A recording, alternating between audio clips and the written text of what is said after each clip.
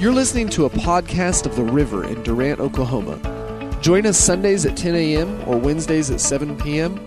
or learn more about us online at theriverdurant.com. All right, well, you know what today is, right? You know, it's Palm Sunday, and everybody probably knows kind of why that is. When it comes to religious holidays, there's generally an expectation to speak on whatever that holiday is, and some of us pastors sometimes avoid that because we get tired of talking about the same thing every year on a specific day. We're just following tradition, and sometimes it's hard to pull something new out of the same story every time. And so when Dr. Holler asked me to preach about Palm Sunday, that was kind of my first thought, and he knew it would be. But then as I was starting to prepare for it, I realized I don't think I've ever preached on Palm Sunday, and I hardly remember a sermon on Palm Sunday, to be honest. So it was actually a unique experience as I was looking into this a little bit more, and we're going to start today in Matthew 21. Every one of the Gospels, Matthew, Mark, Luke, and John, all tell this story, what we call the triumphal entry, or when we celebrate Palm Sunday.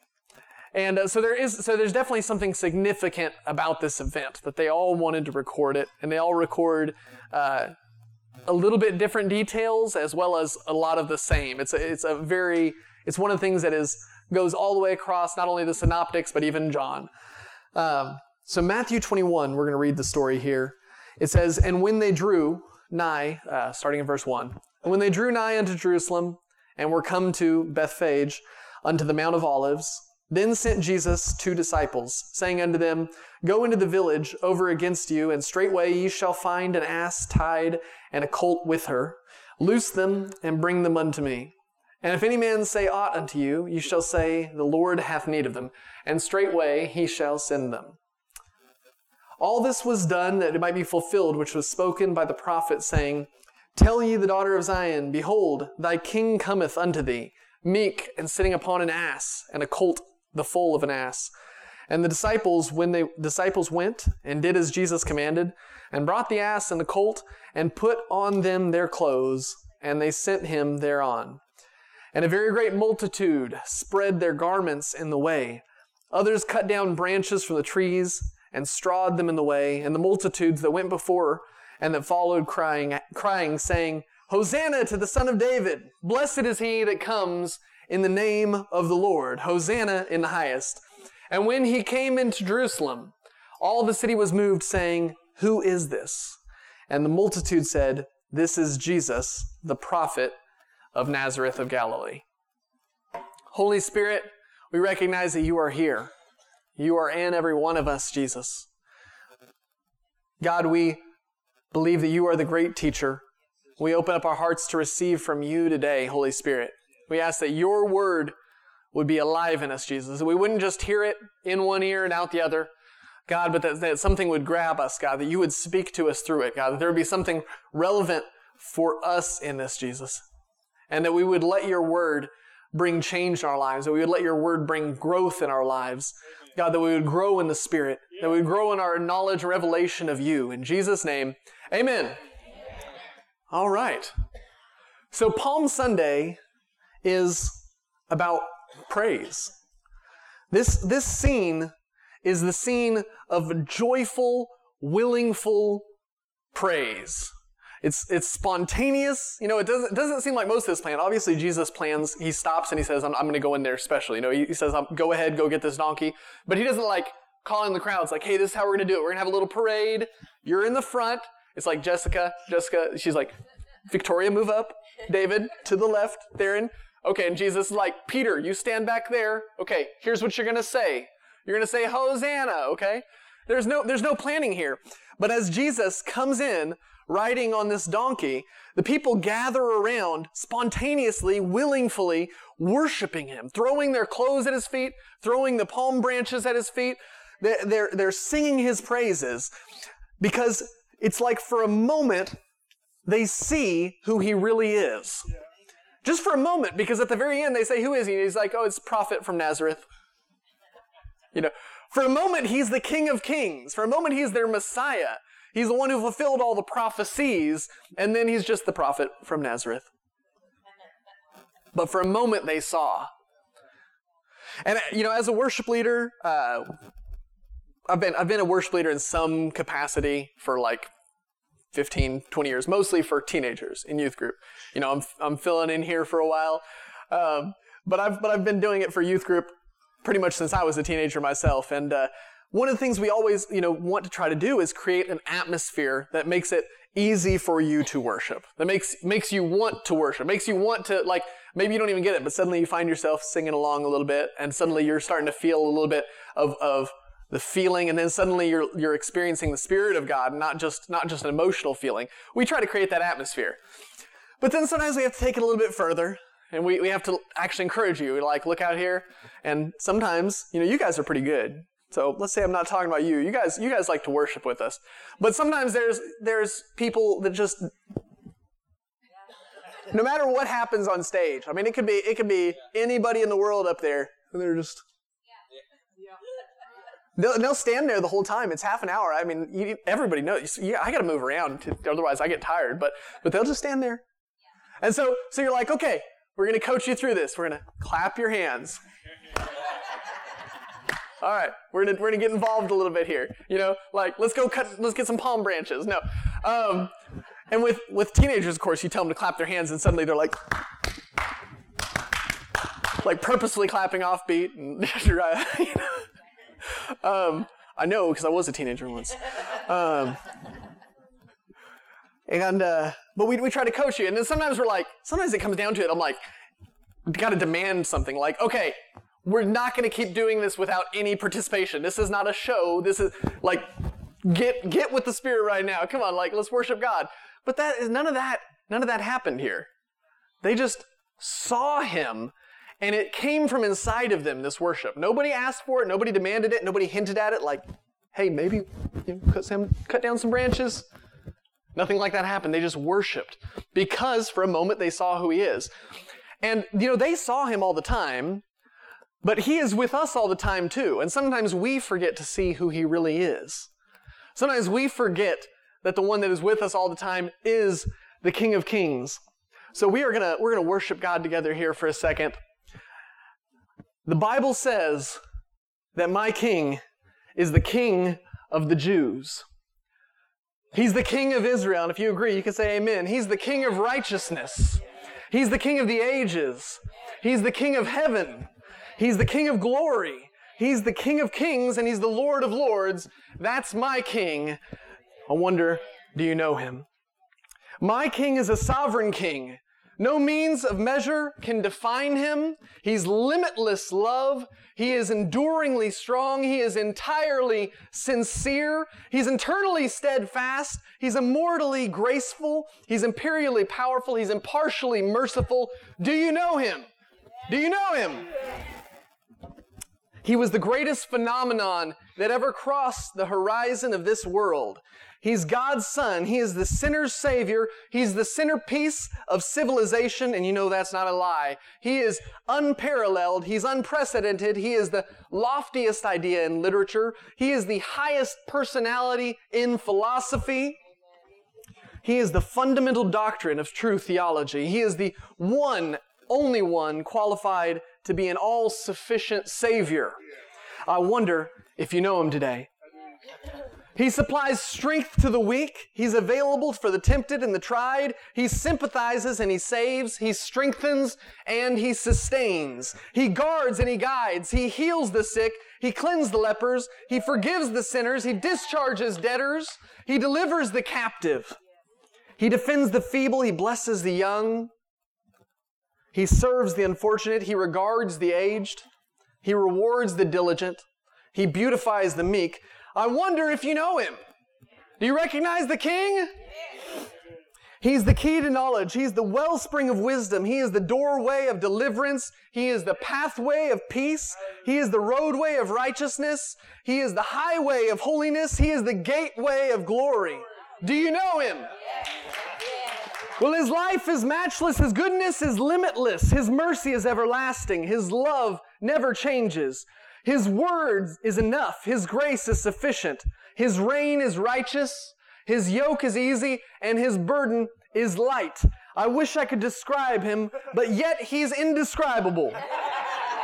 He's incomprehensible. He's invincible. He's irresistible. Well, you can't get Him out of your mind, and you can't get Him off your hand. You can't outlive Him. You can't live without Him. The Pharisees couldn't stand Him, but they found out that they couldn't stop Him. Pilate couldn't find any fault with Him, and Herod couldn't kill Him. Death couldn't handle Him, and the grave couldn't hold Him. That's my King. I wonder if you know Him. That's our King. I got to give credit for that one. That's not me. That's S.M. Lockridge. That's a preacher named S.M. Lockridge that wrote that. But that's our King. Let's take a second and just recognize who our King is. He is the King of Kings, and He is worthy of all of our praise. We praise You, Jesus. Palm Sunday is about peace. Fear not, the prophecy said. Fear not, your King is coming riding on a donkey. There's something very significant there. Because the King could have been coming riding on His horse, scepter at His side. He could have been coming in judgment. Because the people He was coming to had mistreated the prophets that He had sent. They had killed the prophets that He had sent. Because they had broken every law He had made. Because they had lived in rebellion of Him. He could have been coming on His war horse. He could have been coming back from war. He could have been coming to war. But instead He comes in, their King, riding on a donkey. Almost ridiculous. But they know when they see their King coming on a donkey, He's not coming in judgment of them. He's not coming to drag them off to war. He's not coming to make war on them. He is coming in peace. And He is the King of peace. This is the gospel of peace. The Bible calls it the gospel of peace, that God came to make peace with us. That there was a war between God and man. And of course, we know who's going to win that one, right? No question. And yet, the one who was guaranteed the win came in surrender instead. He came and surrendered to us. He came and gave Himself over to His enemies, us. While we were yet enemies of Christ, He died for us. He came to make peace between us and God. That God is not angry with you. God is not wrath with you. God is not waiting to judge you. God is not hungry for vengeance on you. God's not holding your sin against you. He's not remembering that big list of all the mistakes you've made, especially that bad one. Because He dealt with that in Jesus and brought peace between God and man. This is the gospel. And in considering the significance of the donkey, I began looking at the first mention of the colt in the Bible. And when I was doing that, the first one that came up actually was a colt of a camel, so I skipped over that one. And I ended up here at Genesis 49. And we're going to take a look here because I think Palm Sunday is also a picture of His future victory. So it's a picture of praise, it's a picture of peace, and it's a picture of His future victory. Genesis 49, verse 1. This is Jacob, or Israel, who had 12 sons, represent the 12 tribes, represented again by 12 disciples, and throughout the Bible, this number. And as Jacob is about to die here near the end of Genesis here, he calls his sons together for what may seem like a blessing, and at times may seem nothing of the sort. But he says this. It says, Jacob called unto his sons and said, Gather yourselves together that I may tell you that which shall befall you in the last days. Now, is that phrase significant? Last days? Yeah. That phrase is very significant. He's not just talking about his son's last days. He's signaling that this is something prophetic. When we see that in Scripture, it means it's something prophetic. That what's about to come here has meaning that lasts beyond his sons. Gather yourselves together, verse 2, and hear, ye sons of Jacob, and hearken unto Israel, your father. Reuben, Thou art my firstborn, my might, my beginning of excellence, my beginning of strength, excellence of dignity, and excellency of power. Unstable as water, thou shalt not excel, because thou wentest up to thy father's bed, and then defilest it, and he went up to my couch. Now, listen, let me make a little bit of sense for this for you. I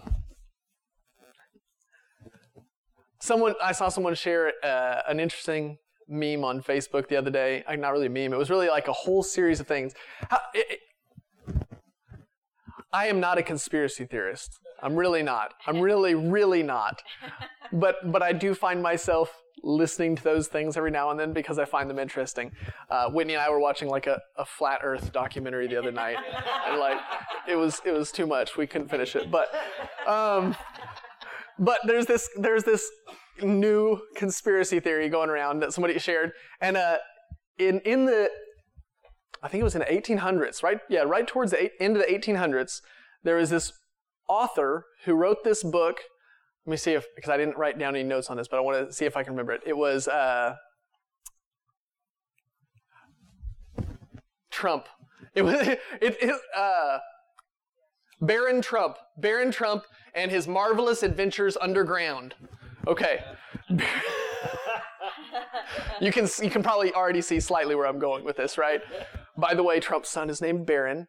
Baron Trump and his marvelous adventures underground. And then the same author later wrote a book called The Last President, where the last president also, nominated a person named Pence. And like, I'm looking at all these things, and they have all these little ties where, like the book takes place in Russia, and, they're on Fifth Avenue after the last president gets elected. There's riots on Fifth Avenue in New York, which just so happens to be where Trump Tower is located and where the Women's March happened to be. And they have all these things. And then like Trump's great grandfather then was working for the FBI for this particular department that took all Tesla's inventions towards the end to investigate them.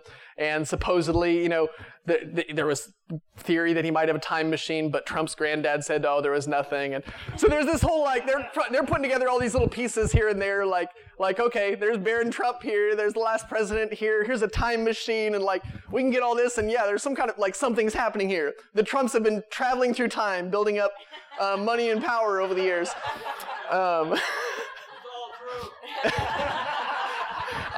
I couldn't even tell where they were going with it, but it was crazy how many like coincidences, like they had all these names that lined up and you have to look it up afterward and you're like, okay, well, I mean, like the books exist, like these things, the quotes are real, like, but there's no significance to any of it. It's most, it's coincidence. And you can, if you look hard enough, you can tie things together really well. You can find significance in a lot of things if you look hard enough. And I want to tell you, that's not what we're doing here in the Old Testament.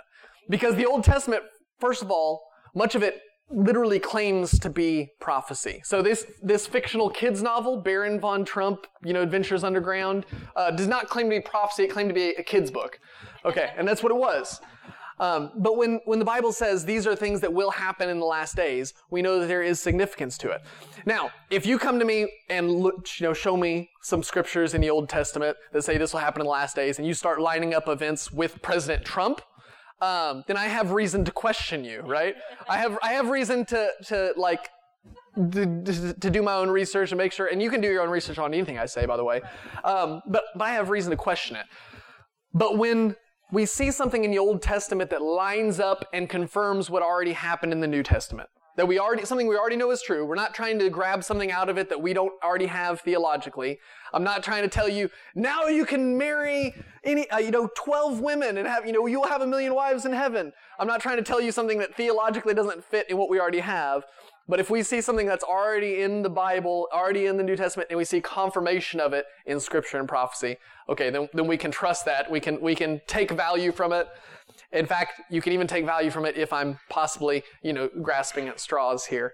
But I think there's a lot of significance here, and I'm going to draw out a few things. So Reuben, verse 3 said, Reuben, thou art my firstborn. And these first couple we're just going to grab a little bit from, because you'll notice Paul do this too in the New Testament. When he quotes the Old Testament, he doesn't quote large sections. In fact, if he quoted the large section, it would not fit with his theology at all, but he quotes the little part of grace. He quotes the little part of faith, and he takes away the judgment because the judgment's been dealt with in Jesus. He takes away the wrath because the wrath's been dealt with in Jesus, and he takes the faith and the grace of the Old Testament. Takes the good parts. So when it says you're unstable as water, you're not going to excel, went into your father's bed, all this stuff, I'm not looking at that right now. But what I am looking at is Reuben is the firstborn. And what is Jesus? The firstborn. Firstborn of all creation. And he's the firstborn among the dead, firstborn of all creation, firstborn among many brethren. Verse 5, Simeon and Levi, the next two sons, Simeon and Levi are brethren. Firstborn among many brethren. Instruments of cruelty are their inhabitation. O my soul, come not thou into their secret, unto their assembly. Mine honor, be not thou united. For their anger they slew a man, and in their self-will they digged down a wall. I'm not grabbing anything from that. But verse 7 has something very significant. Because all of their bad traits there, or the traits of their children to come that he's talking about here, there's a response to that. Cursed be their anger, for it was fierce, and their wrath, for it was cruel. I will divide them in Jacob and scatter them in Israel. Remember I said it's the gospel of peace, right? He didn't curse Reuben, he didn't curse Simeon and Levi. He cursed anger. He cursed wrath. He cursed cruelty. The Bible says that anyone who hangs on a tree is cursed. Jesus became a curse for you, and in his flesh, he took on the wrath of God. He took on the anger of God. He took that. He cursed anger and wrath for you. You get the blessing. He is the firstborn of many brethren, and then verse 8, Judah, thou art he whom thy brethren shall praise. Thy hand shall be in the neck of thy enemies, for thy father's children shall bow down before thee. He's the firstborn of many brethren, but he is significant among his brethren. See, Jesus is God become man. He became man and dwelt among us. But a lot of people try to take the theology a little bit further and say that, Jesus was just saying like we're all God. We all have the divine in us, and therefore we're all equal. Jesus is just one of us. Jesus was no different than Jonathan over here. Jonathan's God too. He just gotta realize it. Just realize that you are actually God. You are not. Okay? You are not God. Yet you do have the divine in you. That's true, because God breathed his spirit into you. And when you believed, you became a new creation. You became a living spirit. So Jesus was the firstborn of the new creation. You are his brethren, but he is unique as the only begotten Son of the Father. And he, in that way, is deserving of our praise. I'm not deserving of your praise. Dr. Haller's not deserving of your praise. Dylan's not deserving of your praise. Michael, Elaine, Christina, we're not deserving of your praise. Don't worship us. That would be stupid, okay?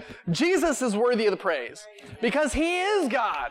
Because he is God. Because he is the one who brought us to life. The reason we have divinity in us through him, the reason we have his spirit in us is because of Jesus, not because of anything we've done. So he is worthy of praise. Let's see. We're going to keep going here. As brethren. So we're going to just cover this for a second here. Firstborn, many brethren, significant among them. As brethren, you are heirs with Christ. You are heirs with Christ. How many of you guys have heard about the man who traded a paperclip for a house? Have you guys heard about it? No? Okay. True story. One man started with a little paperclip and started bartering. And within a year, he traded up to a house. He got a house for his paperclip. Now, what I didn't notice about this, as ridiculous as that is just by itself, what I didn't notice about it was it only took him 14 trades. There is no path from a paperclip to a house in 14 trades. I'm sorry, there's not. Like the first, I'm not going to remember them all, but the first trade was like he traded for a fish pin. Okay. Then he trades the fish pin for like this unique homemade doorknob. Then he's like trading the doorknob for a keg of beer or something. and it starts getting really progressively, moving up quick till somebody trades him a house finally. In 14 trades, this guy has a new house just from a paperclip and I think a little bit of gas money as he, traveled to make these trades. But you can't get people to trade like that normally. I watched some other people try it and they ended up getting from a paperclip to a free Hollywood tour, they lived in Hollywood. They got to ride the bus for free. Yeah. It's not normal because the real fact is that you value your stuff unfairly, even the unvaluable stuff. That's why we're always overpricing things at our own garage sales, right? That's why you should just bring your stuff up to church, let us price it for you. We'll sell it. But when it's yours, it has like some value to you, some extra value to you because it's yours. So you don't want to give it up. You don't want to give anything up. He's like, no, let's keep that in storage. That'll come in handy later. Let's keep it. That was my mom's. Let's keep it. Okay. So nobody wants to trade. Nobody wants to give you something better than what you're giving them. But Jesus did the greatest trade down in the universe, the King of the universe becoming a man. He took on your form in flesh so that you could take on his form in the spirit. Jesus claimed your weakness so you could claim his strength. He claimed your temptation so you could claim his victory. He claimed your pain so you could claim his healing.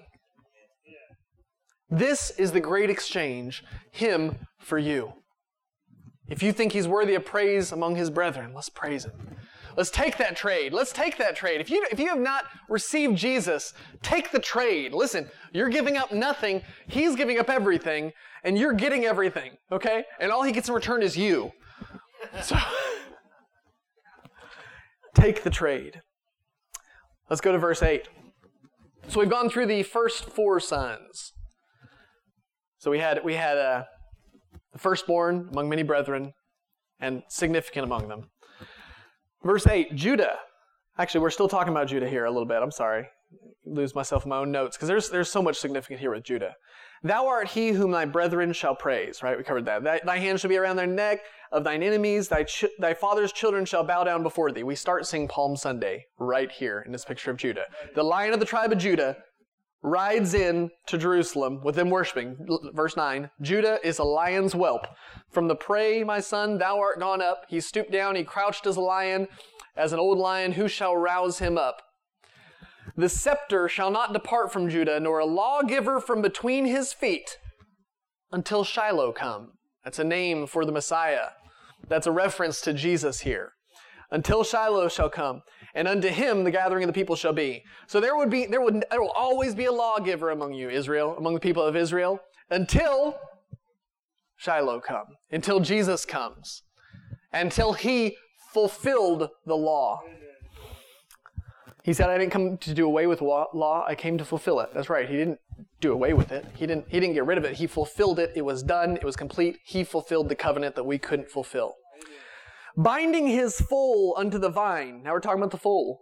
And his ass's colt unto the choice vine. And Jesus is the vine, and we are the branches. So here we see Israel binding the colt to Jesus.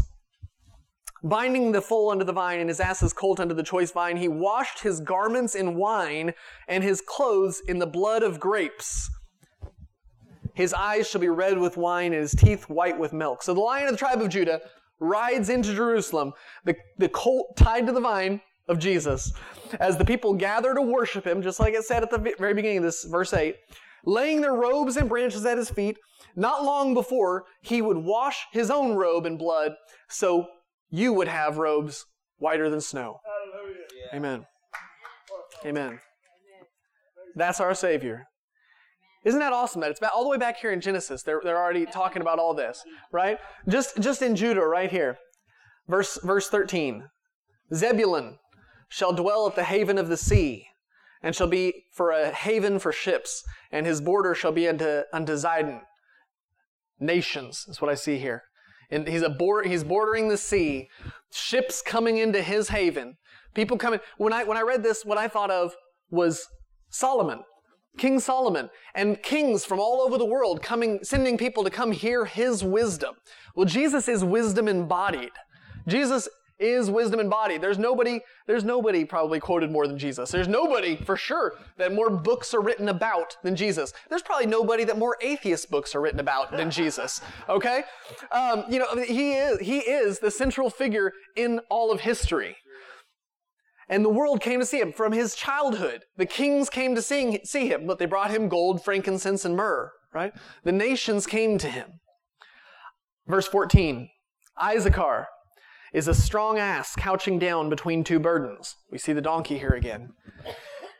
And he saw that rest was good, and the land that it was pleasant, and bowed his shoulder to bear, and became a servant unto tribute. He saw that rest was good, so he bowed his shoulder unto the burden. Rest is good, but he didn't take on the rest. He took on the burden so that we would get rest. That's right. He said, my yoke is easy, my burden is light. He's given us his burden, and he's carrying ours. He bowed his back under the burden.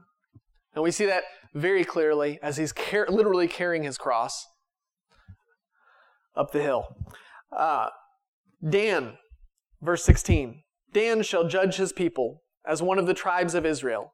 Dan shall be a serpent by the way, an adder in the path that biteth the horse's heels, so that his rider shall fall backward. And we actually see a very clear picture of this in Genesis 3. When God curses the serpent who tempted Eve, right? And he says that he will bite the heel of Eve's seed, of Jesus. It's talking about Jesus here. You will bite his heel, and he will crush your head. You will bruise his heel, and he will crush your head. So here's the serpent biting the heel. Now it says he's biting the heel of the horse.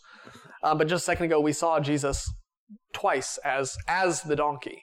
We saw him as the donkey couched under the burden. We saw him as the donkey, the vine bound to him. And now the snake bites his heel, it says. And this is coming right on the heels, literally, of this wonderful triumphal entry. Everybody's worshiping Jesus, and suddenly they're all wanting to crucify him. Suddenly, one of his closest 12 is betraying him. I have waited for thy salvation, O Lord, verse 18. Gad, a troop, shall overcome him, but he shall overcome at the last. Do I even have to explain that one? A troop shall overcome him, but he shall overcome at the last. You know, there's this old joke. Pretty much all I know is old jokes. But there's this old joke about Jesus and Satan getting a computer programming contest. Yeah, it fits me. So they get in a computer programming contest. Devil's like, you may be righteous and all that, but I'm a better computer programmer. So they're up in heaven and programming away. Jesus is just steady at it, and the devil is he's copying codes from online. He's stealing from this source, pasting them in there, and his is just growing prolifically. He's like, Jesus doesn't stand a chance. And then all of a sudden, power flickers off, comes back on. Devil's like, where's my stuff? And then Jesus is just over there typing away. And he's like, what happened? This isn't fair. How come why didn't he lose his stuff? And they're like, Jesus saves.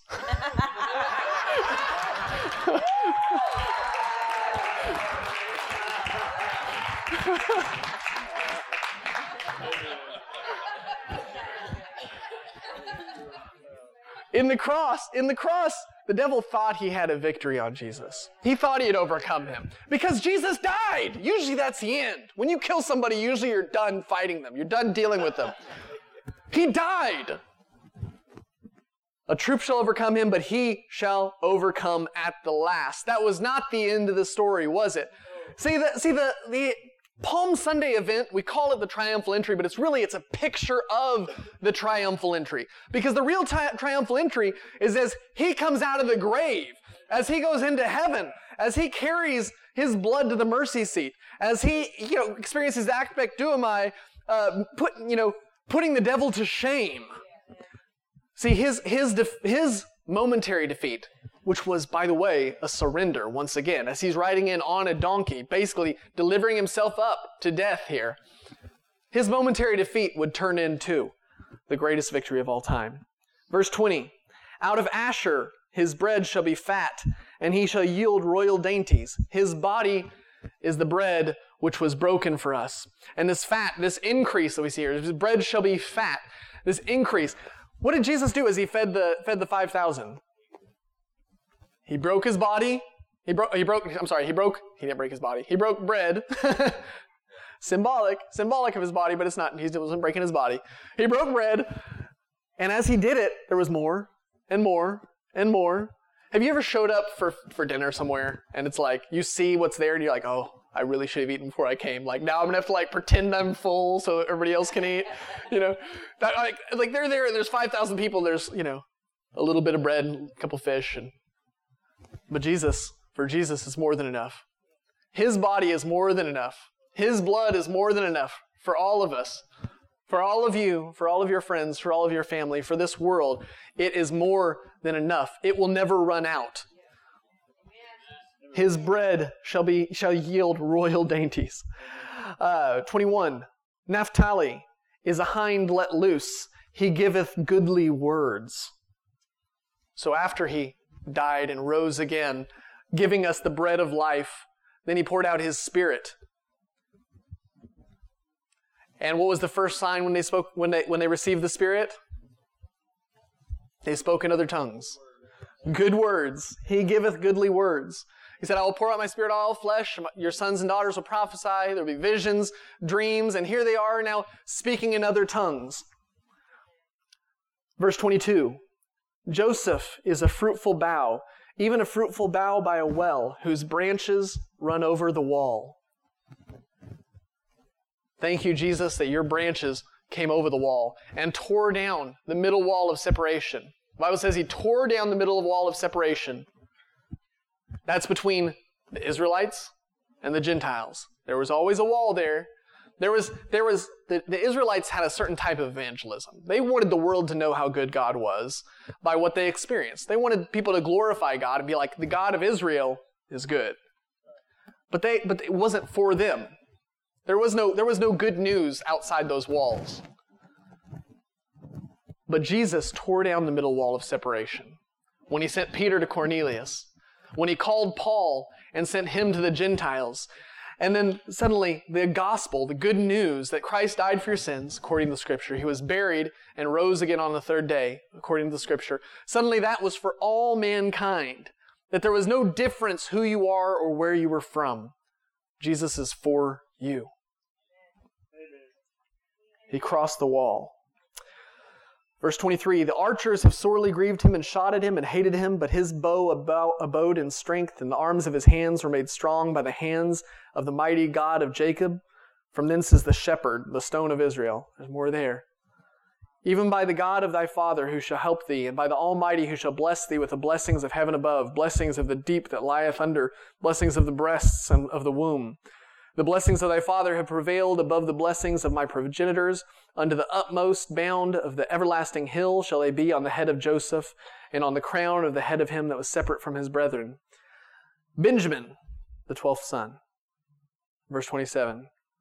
Benjamin shall raven as a wolf. In the morning he shall devour the prey, and at night he shall divide the spoils. So he took captivity captive, and he gave gifts to men. Some apostles, pastors, teachers, prophets, evangelists. He gave gifts to men. So let me just kind of read through these here real quick, see if you can catch each one of the sons in this. The firstborn of many brethren was unique among his brothers and deserving of worship. Drawing all nations to himself, he carried their burdens to give them rest. The serpent may have bruised his heel, but he would crush the head of the serpent. Great would be the increase of the bread, his body broken for us, as he poured out his Spirit, and they prophesied and spoke in other tongues. Then the vine from the well of life grew over the wall, tearing down the middle wall of separation between Jew and Gentile. He took captivity itself captive, dividing the spoils. He gave gifts to men. And listen, he's got a lot of gifts for you. So I mentioned the gifts of the fivefold ministry, which is what it mentions in that passage where it says he took captivity captive and gave gifts to men. There's also the gifts of the Spirit, right? Those are available to you today. Those gifts just weren't just for them then. Those gifts are for all time. For as long as we are on this earth, until we go to heaven and don't need prophecy anymore, those gifts are for you. And you have access to those in the Spirit. You also have the gifts of life, joy, peace in the Holy Spirit, are yours today. This is part of your heritage as brethren of Christ. Whatever was his, whatever he took is yours. Whatever he took back when he conquered the devil, whatever the devil has taken from you, listen, he took back. Whatever the enemy has taken from you in your life, you have a right to it. Jesus took it back for you, and he has gifts for you. Restoration is yours today, in Jesus' name. So, Palm Sunday is a day of praise. It's a story of peace, and it's a picture of what was about to happen. Because once again, the triumph was still to come. Next week, we're really going to celebrate the triumph. Next week, we're going to celebrate the triumph of his resurrection. But every day, we get to experience the fruits of that triumph. The gospel really is this simple, that if you believe in Jesus, then you have already passed over from death to life. There's not a list of thou shalt nots and thou shalls that can save you. There's not a list of things you can do to make things right with God or to make sure you go to heaven. At least, let's put it this way, not a list we can fulfill. It's hopeless. I mean, Paul says in Romans chapter 2 that, if you do good and seek righteousness all your life, that of course God will reward you, with eternal life. But the fact is that all of us have fallen short of the glory of God. There's no difference. We have all sinned and fallen short of the glory of God. So there's one way that works. And that's believing. That's faith in Jesus. So as you bow your heads and close your eyes today, if there is anybody in this room that you have not put your faith in Jesus, you have not chosen to accept what he's done for you. That's really all it is. Accept that you're not good enough. Okay, it's over with. I'm not good enough either. We're all in the same boat there. But he is good enough. He is good enough. This simple act of praise, just faith in him, that is an act of praise. And that makes you something new. Because when you reach up with faith, God reaches down with grace. And that's where we receive salvation. That contact of grace and faith. So if that's you and you've never put your faith in Jesus today, I just want you to raise your hand so we can pray with you. We always want to give you that opportunity when you're here. Praise God. We're all saved today. Amen. All right. We're going to go out with a shout. Sure. Do we have those up on the board today? Awesome. All right, let's say this together. Thank you, Father, for blessing your people and they're going out just like you blessed them and they're coming in. Thank you, Father, that you've caused us to be the head and not the tail, above and not beneath, first, not last, the victor, no longer the victim. Thank you, precious Father, that you've caused the mountains and the hills to break forth with singing and the trees of the field to clap their hands as your people go forth, armed and dangerous with the word of God. Amen. Amen.